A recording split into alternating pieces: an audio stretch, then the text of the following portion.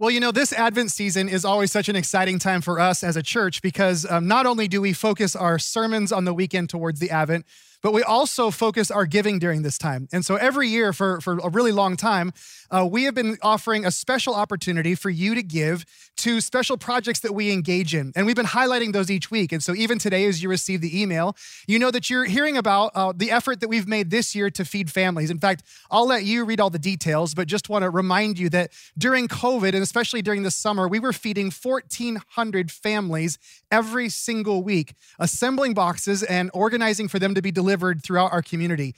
So many lives that are impacted because of your generosity last Advent season. And so today, as you're watching this, there's on the screen an opportunity for you to text to give to our Advent giving, or you can also write a check above and beyond your normal giving, and you can write Advent on the memo line. You can contact our office. You can drop a check by. You can give online. There's all sorts of ways for you to do that. But if you'd like to engage in helping us meet some extra needs this next coming year, I just encourage you to do that. And I continue to encourage you to check out the great stuff that's included in the email that you got today. Now, I'm also going to be continuing on today in our series toward the Christmas celebration, this Advent series. There are 4 traditional themes when we're celebrating Advent. There's peace, there's hope, there's joy, and there's love. And we're talking about each one of these as we move towards Christmas Eve. And today, I'm going to talk about joy. Now, as I begin this, I'm just going to share that this particular theme of Advent has presented a very specific challenge for me today. And I'm going to explain why. I made a decision years ago that the pulpit or the platform at the church was not a place for me to ever process my personal journey or for me to dialogue about things that I was wrestling with. This is not the place or the context for me to share what I'm walking through. I'm not saying that I've chosen to not be transparent. If you know me and you've been around me very long, you know that I actually am deeply committed to being transparent and deeply committed to being open. But what I'm trying to say is that I chose to never let this be a cathartic process for me. This is never about me. This is always about you and what you need. So I'm really careful. I'm really careful to never allow something that I'm walking through or maybe something I'm wrestling through to shade or influence what I'm sharing with you in my message on any given weekend. Which is why this particular Advent theme is presenting me with a problem. I'm supposed to talk about joy today. And if I'm going to be open with you, I need to confess that the past few days, and probably if I look back, maybe even the past few weeks, I've been really struggling to find joy. In fact, I literally sat at one point this week while I was working on this message, and I just stared at the blinker on my screen. The cursor was just blinking, and it was just sitting there, and I was just speechless. I didn't know where to begin. I just stared, and as I stared and thought about just this mental block I was having around joy, I began to spiral a little bit. And so as I sat there just pondering, where am I going to start and how do I do this? I just decided, you know what? I'm going to start by writing a prayer. And so the first thing I opened up my Word document sitting there, I just wrote a prayer, and it went something like this. I said, Lord, I'm supposed to write a sermon on joy. And right now, I don't feel very joyful. And then I wrote, and I wish in some ways I wouldn't have written this. I said, Lord, help me write an honest sermon on joy. And then I sat there. And in fact, I sat there and I had to eventually walk away because I just didn't know what to do next. I went and did some other things, and I had to wait. I had to wait for the Lord to answer that prayer. In fact, I waited until this morning. I walked in and opened up my computer and looked at that screen and saw that prayer and said, okay, I was going to write a message that would have been true, but I'm not sure that it would have been honest. And so as I'm thinking through that, this old Billy Joel song came to mind called Honesty. And he said this, he said, honesty is such a lonely word. Everyone is so untrue. Honesty is hardly ever heard. And then this last line really gets me. He says, and mostly what I need from you. And as I was kind of singing that song in my head, it kind of hit me. Maybe what you need from me today is honesty. So here we are. And I'm going to bend one of my rules as a pastor today. I'm not going to break it. I'm just going to bend it. And I'm going to confess to you that if I'm honest, I have been struggling to find joy. And I was thinking about this, and as I wrote those words, I thought, okay, well, why? And I'm going to tell you that I moved my family to a new city a year ago where we can hardly leave our home without wearing a mask. That's really weird. We looked forward to exploring the new place that we were going to live, but not like this, and certainly not the way that it's been. We looked forward to Timbers games. We looked forward to outdoor summer concerts. We looked forward to all sorts of things, and none of those expectations that we had for our family have been met. I have one daughter who not only moved at the end of her junior year at high school, but is having to now do her senior year in a city where she knows practically nobody. Her cross-country season, her cross-country team, which she was going to be the captain of, her season has been postponed, and who knows if they're ever going to do this. We all know what happened with graduations last year. She's just assumed she probably won't graduate in a normal graduation. I have another daughter who graduates from college in 2 weeks. I picked her up. I plucked her off of her campus last March. And rather than doing life with all of her friends and with her boyfriend, she's been living in our basement, just plugging it out, doing the best that she possibly can do. Now, she is going to walk for graduation across our living room in a couple of weeks. And she's ordered a cap and gown, and she's going to walk in our living room. But that's not what we expected. Thanksgiving. We had the quietest Thanksgiving that we've ever had. There were 4 of us sitting around the table. In my 47 years of life, I think I've had 43 Thanksgivings with my parents. It's my parents' favorite holiday. They love getting their family together. And this year, we had to cancel. And things are very different. By the way, don't get me started on Zoom meetings. You know there's such a thing as Zoom fatigue. Of course you know this, right? But it goes beyond all these things. In March, I lost a dear friend. We never gathered to celebrate his life. He just sort of slipped away. In fact, it wasn't until a month ago that I finally got to hug his wife for the first time since he passed. Sherry and I both lost uncles, 2 uncles, each of us one, on the same day just a few weeks ago. One was COVID-related, one was just health-related, but it was just so disorienting. On top of all of this, and you know this as well as I do, I pastor a church that I've preached live to 16 times. I've seen you all in person 16 times. I've come to you over video 40 times. And that's not including the weekly updates that I sit and do in my office and try to pretend that you're actually watching them on the other side. This week, I heard the story of some B4 folks who haven't watched one sermon since COVID started. And they feel completely disconnected from their church. When I talk to other pastors, we're all asking the same question. We all keep saying the same thing. Is anybody going to come back to church when this is over? My colleagues are struggling. My friends that do this alongside of me are struggling. In fact, there's a recent survey that says 70% of pastors are actively looking for a new line of work in America today. So you take all this stuff and then maybe add a few other things that I didn't mention here, and you sprinkle a little bit of like political polarization and some social unrest. You sprinkle that on top, and do you know what you get with all of this stuff? You get a very inhospitable environment for happiness. This is a very tough environment for happiness to grow in. In fact, as I was thinking about that, I realized it's sort of like trying to grow palm trees in Portland. You can do it. You can grow a palm tree in Portland, but it's just not natural, and it's kind of weird, and it's going to take a lot of extra effort to do that. That's basically what this season has been for happiness, for joy. But here's my consolation in all of this. Even as I share this with you, this is what I know. I'm not alone. I know I'm not alone. Because all of us have been in this together. Everything that I just rattled off to you, you probably have an equal, similar list, and you could share all of the same kinds of desolations that have struck your soul over the past several months. You could name all of these things that just haven't turned out the way that you expected them to turn out. We've all had losses. We've all had disappointments. We've all had unmet expectations. We've had significant setbacks, all of us. And we've all tried to make the best of it. In fact, let me just say this. From my observation, I've seen you try. I've watched you. I've seen you. And I'll just say this to the vast majority of you watching this. As far as I can tell, you have done an amazing job making the best out of a bad situation. But my guess is that when it comes to the topic of joy, if I said to you, could you just write me something on joy because that's the season that we're in, there'd probably be a lot of blinking cursors on the screen happening in this moment. A lot of blank stares, a lot of loss for words. But that's why I think the timing of this message, as ironic as it is, I think it's why it's actually ideal for us.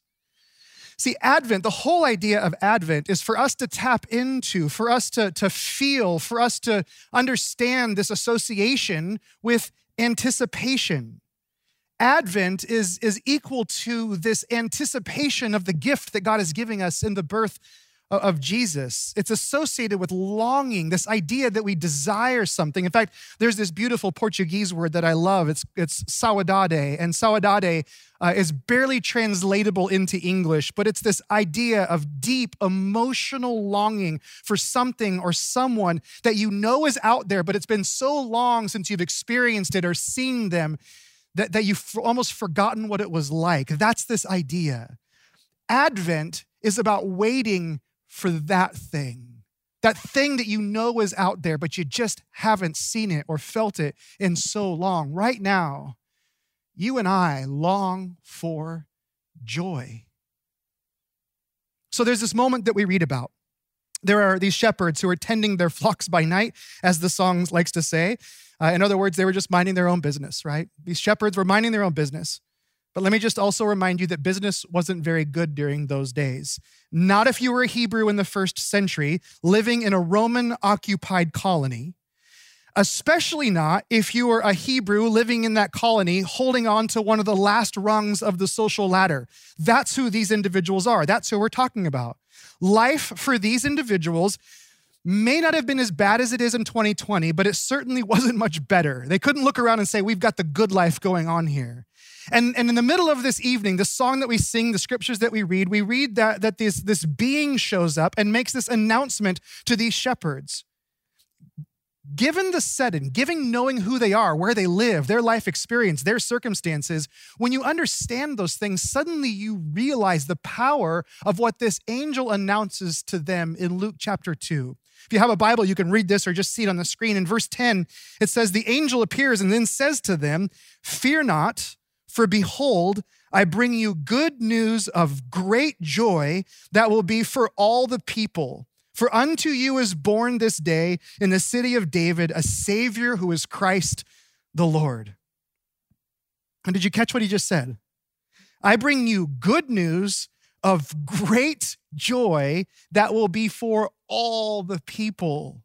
So first, this phrase, great joy, it's such a cool phrase in the Greek language. I absolutely love this.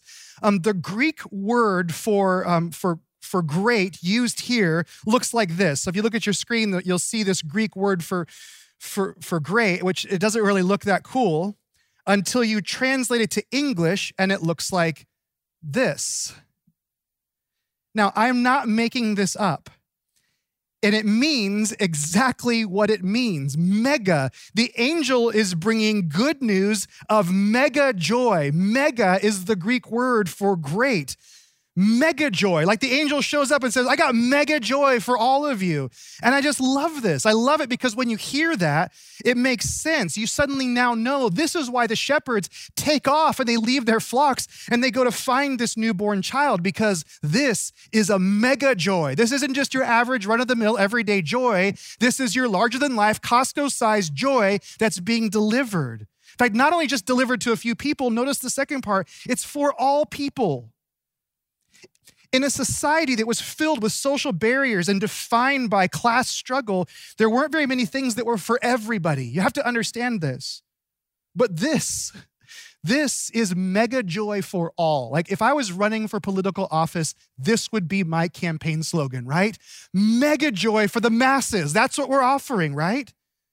Now, to expand on this a little bit further, it's like the angels are saying this, hey, there is a joy that you can have now, no matter who you are, no matter where you are, no matter what your circumstances are. That's what the angel's saying to them. There's a joy that you can have, regardless of how rough the year has been, regardless of how disappointed you are, regardless of how unmet your expectations have been. There is a joy that is made available to you. The birth of this child, his existence, his entrance into this world means that you and I can have joy. And not just a small amount. It's mega joy, a lot of joy. But here's the thing about joy, and it's obvious because of what I shared at the beginning. Joy is elusive. We can lose it. We can misunderstand it. We can even forget where it's actually found.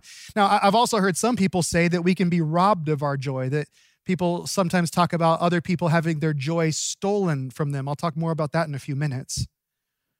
But most of those things, I can say that's exactly what I've experienced lately. Maybe you have too.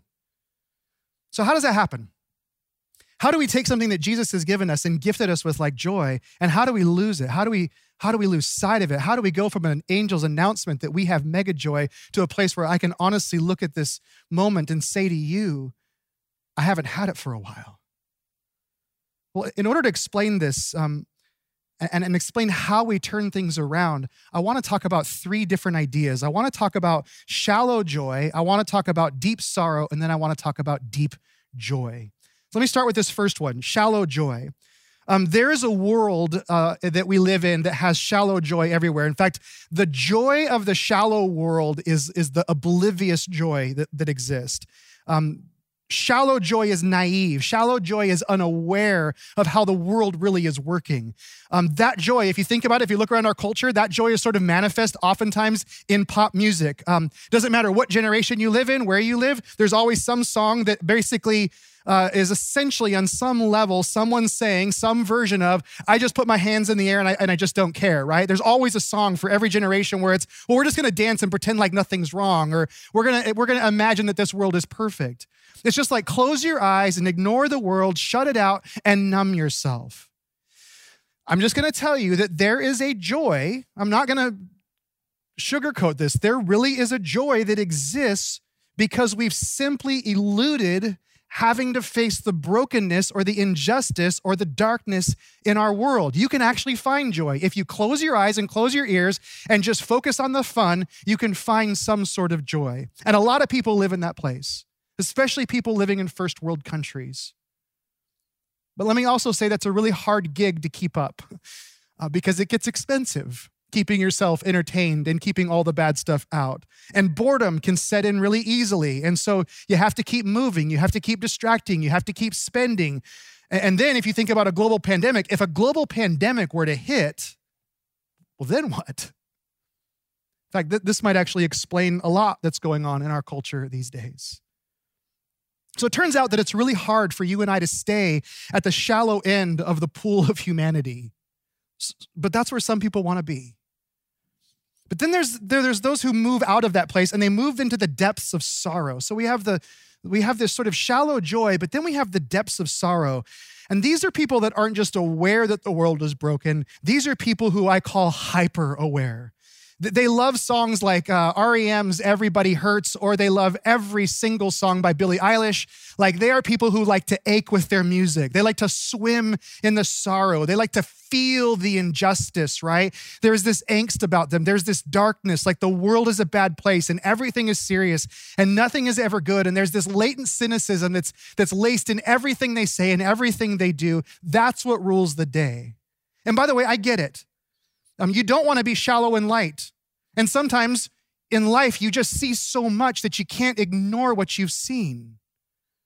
But who wants to get stuck in the darkness? Who wants to get stuck in the depths of sorrow? Which brings us to the third option. There are some people who seem to keep going. They go from the shallow joy into the deep sorrow, but then somehow they emerge and they come out the other side, and there is a deep joy that they experience in their life. I've noticed this with some people who have been through really heavy things, heavy moments. Sometimes they'll be on the other side of those things, and you will still see a joy in their hearts. It isn't shallow and it isn't numb, but it's still joy. In fact, there's this quote that I love that might be one of the best examples of this. There's a quote by an individual, I'll tell you who it is in just a moment, who said, "Tread softly, breathe peacefully, and laugh hysterically." Now, I love that quote.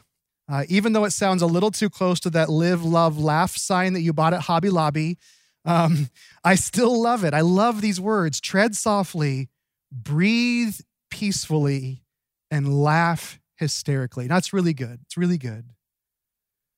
But you know what's even better is who said it. Nelson Mandela said those words. A man who was unjustly imprisoned for 27 years of his life simply because he fought for the basic rights of other human beings. 27 years in prison. That might have a way of making you jaded. And you would not expect him to say, tread softly and breathe peacefully and laugh hysterically. But here's the deal. Some people get through the dark night because they've heard the angel's announcement. They've heard the angel say there is mega joy for all people, and they discover that joy in the morning.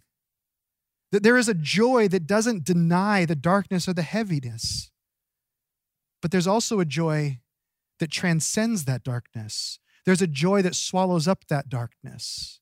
And when you feel that, you are genuinely alive. By the way, this makes sense of other things we hear about when it relates to joy in the Bible. Something we read in the book of James is really off-putting for a lot of people. James, the brother of Jesus, is writing to the church at Jerusalem.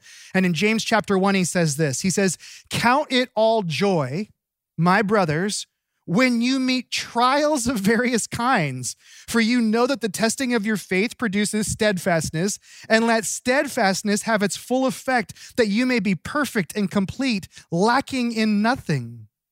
Let me just say this. If shallow joy is what you seek, this verse will never make sense to you. Count it all joy when you encounter trials. But if the depths of joy are what you long for, then suddenly it carries all sorts of rich meaning with it. So how do you become alive in the sort of way that you can look at trials and actually find joy in the middle of the darkness? Let me explain something. We have this thing that we could call probably in our lives, in our culture today, the pursuit of aliveness. Maybe you call it the pursuit of happiness. I'll call it the pursuit of aliveness. We want to be alive. We want to feel like we're alive. And so here's how we do this. Here's how the pursuit typically works in our culture. We decide that we're going to put ourselves first. We decide that we're going to look out for number one. We're going to throw caution to the wind. And we just think, if I do whatever I want uninhibited, then maybe I'll feel alive. And so we do this. We sort of put plans into place and we live out this pattern. And the result of this is a whole list of vocabulary words that have been created just to describe the outcomes of a life that's lived this way. Let me give a few of them to you. This results in regret, remorse, guilt, shame, humiliation. That's the vocabulary of the pursuit of aliveness as our culture tells us. Now, why do I say this? Why do I use this terminology? Well, because if you think about the last time you felt one of these things, regret or remorse or guilt or shame or humiliation, my guess is, in fact, I would say this about myself, my guess is that those moments were preceded by the centralization of me. I made myself the center of my life. You made yourself the center of your life. And the byproduct is that you regretted something you did. You had remorse, you had guilt, you had shame. There was some sort of humiliation. See, when I become the central focus of my life takes a turn. And when those things happen, it is incredibly difficult to find joy. How do you find joy when you feel regret and remorse and shame and humiliation? How do you even experience joy in that? See, when that happens to us, in the middle of those moments, we suddenly become aware, I might be breathing, but I'm not really alive. When Sherry and I, we brought home our first child from the hospital, there was something that happened in our home. In fact, the central focus of our universe really shifted. See, up until that time, we were a fun-loving, adventure-seeking couple. We had these two hairy, slobbering, nasty, mangy threats to humanity living with us. We didn't see them that way before Morgan came home from the hospital. But when she was born, when she came home, before that, our dogs were the best. We had a Springer Spaniel. Her name was Lacey. We had a Chow Shar-Pei mix named Dakota. And we loved our dogs. But when we came home, when we had that moment that you've seen in the movies where the parents bring the car seat and the diaper bag and all the different things from the hospital, when we crossed the threshold of our house, I saw my dogs in an entirely new light. In fact, our gravitational pull shifted and centered around this new life. I'm happy to say that Dakota found a new home within the week. And we realized that Chow Shar-Peis and babies didn't really mix that well. And then within a year, the Springer Spaniel was living in Hillsboro, Oregon with my in-laws, having a pampered life. And we were all a lot happier for this. That's because babies get the attention. When a baby comes into the world, a baby gets the attention. Now, let's back this up to the birth of this child that we're celebrating this time of year. This baby wasn't simply intended to be the center of the story for this obscure unwed couple in Nazareth. The homecoming of this child delivers this sort of seismic shift to the gravitational pull of every single life in the universe. Everyone's attention now moves to this child, and that's the way it's intended to be. It's the centralization of Jesus rather than the centralization of ourselves. See, as I've considered what could be sneaking off with my joy over the past few weeks, I've come to realize the culprit is staring at me in the mirror every single day. When I hear people talk about, hey, don't let other people steal your joy, or don't let your circumstances steal your joy, let me just tell you this. People cannot steal something that Jesus gives to you. But you can give it up. You can let it go, and you can misplace it. And when I look back at the last several months and I try to discern why in certain moments I have found mega joy and why I haven't in others, I realize it is directly tied to the fixation of my attention. I found that my mega joy moments are the moments that, and I never expected them, they are the moments, though, when I was completely tuned in to Jesus. There have been some times in the last several months when I have just looked and all I could see was Jesus working in these times, and I was overwhelmed with joy. But on the contrary, consistently, when I survey my most hopeless moments over the past few months, every single time, do you want to know who the center of the story was? Yours truly. See, when I'm the center of my story and the plot turns sideways, there's nowhere else to turn. But when my attention is fixed on Jesus, it tells me that there is always going to be a way out. There will always be a plot twist. There will always be a backup plan. And that, in that moment, when you realize that, can deliver a joy that transcends any circumstance, no matter how dark it is. I love this quote from Dietrich Bonhoeffer. He said this, he said, just when everything is bearing down on us to such an extent that we can scarcely withstand it, the Christmas message comes to tell us that all our ideas are wrong and that what we take to be evil and dark is really good and light because it comes from God. Our eyes are at fault, that is all. God is in the manger, wealth in poverty, light in darkness, succor in abandonment. No evil can befall us. Whatever men may do to us, they cannot but serve the God who is secretly revealed as love and rules the world and our lives. So let me close with a practical note. My wife loves tea tree oil. I hate the way that tea tree oil smells. But my wife, she swears it works. And last summer, I got sunburned, and I got sunburned pretty good. And she said, hey, let me put some of this snake oil, whatever it is that stinks really bad. She wanted to put this snake oil on me to heal me up. And I was really hesitant, but then I was like, oh, it hurts so bad. And we didn't have any aloe vera. And so I said, okay. Within hours, there was this miraculous transformation that took place on my back. And I was like, this is a miracle thing. So these days, I'm slathering the stinky stuff on everything. Like, I get a cut. I'm like, where's the tea tree oil? I'm always looking for it. I liberally apply the tea tree oil to just about everything these days. I couldn't just smell it. I had to apply it. Which brings me to this. In fact, right now, I'm going to invite the band to come back and join me. But it leads me to this. We need to liberally apply the joy of Jesus during times like these. That doesn't mean that we deny the realities of what are taking place around us. That doesn't mean that we try to dwell in shallowness. In fact, it actually might do some of us some good to do what I did at the beginning of this message. And maybe I encourage you to do that. Maybe it's time that we describe our desolations and write down all the things that we are desperately disappointed with over the last 9 months and to put those things before the Lord. For us to consider our hardships, but then for us to stop and consider how the birth of this child, Jesus, didn't just change the center of one person's life, but it changed the center of all of our lives and all of our stories. And the reality that makes a joy available to every one of us if we'll just shift our gaze to him. You know, when I consider the narrative of Jesus, his life begins in the dark. It begins in the dark of night. It begins in a town that isn't even their home. It begins with an unwed couple. It begins under the threat of murder in this desolate Roman colony. And whenever I think about all those things together, it's like I can see the twinkle in God's eye. And there's always a smile that comes to my face, and I realize there will be joy found no matter the circumstance. So we're going to close by singing together, but as we do, would you join me and let's pray together. Jesus, right now, we just thank you for your story, how your story is told, how it emerges from the pages of Scripture. Speak to the moments that we find ourselves in now, Lord. You have joy available for us.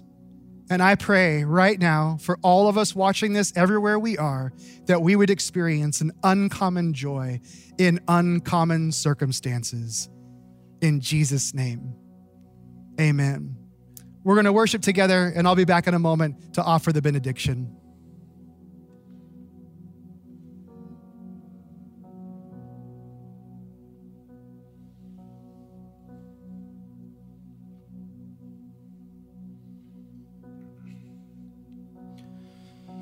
All things have passed away.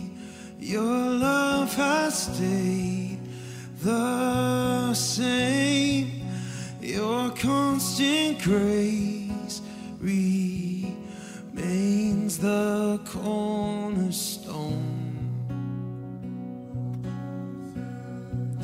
Things that we thought were dead are breathing in life again. You cause your sun to shine on darkest nights. For all that you've done, we will pour out our love. This will be our anthem song. Jesus, we love you. Oh, how we love you.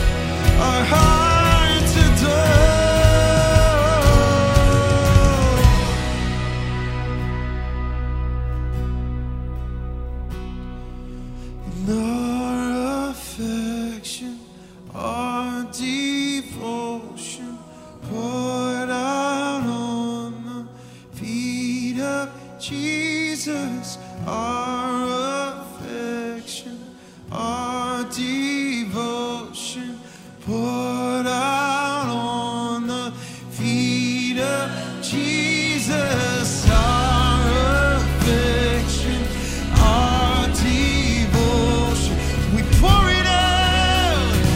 Oh, we pour it out. Our affection, our devotion, poured out on the feet of Jesus. We love you. Oh, how we love you. You are the one our hearts adore. Oh, Jesus, we love you. Yes, we do. Oh, how we love you with everything. You are the one our hearts adore.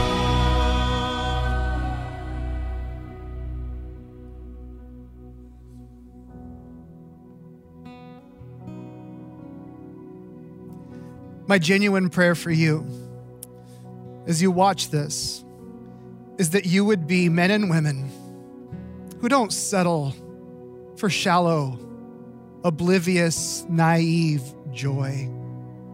My prayer is that you would not be men and women stuck in the depths of sorrow, but may you be men and women who push through the darkness to the other side, and may you experience the depth of joy that comes when you center your life and center your world on the person of Jesus. In his name, amen. We love you guys. Thank you so much for taking time to tune in with us. Feel free to share this with friends, tell somebody about it. And again, we will see you guys next Sunday. See you later.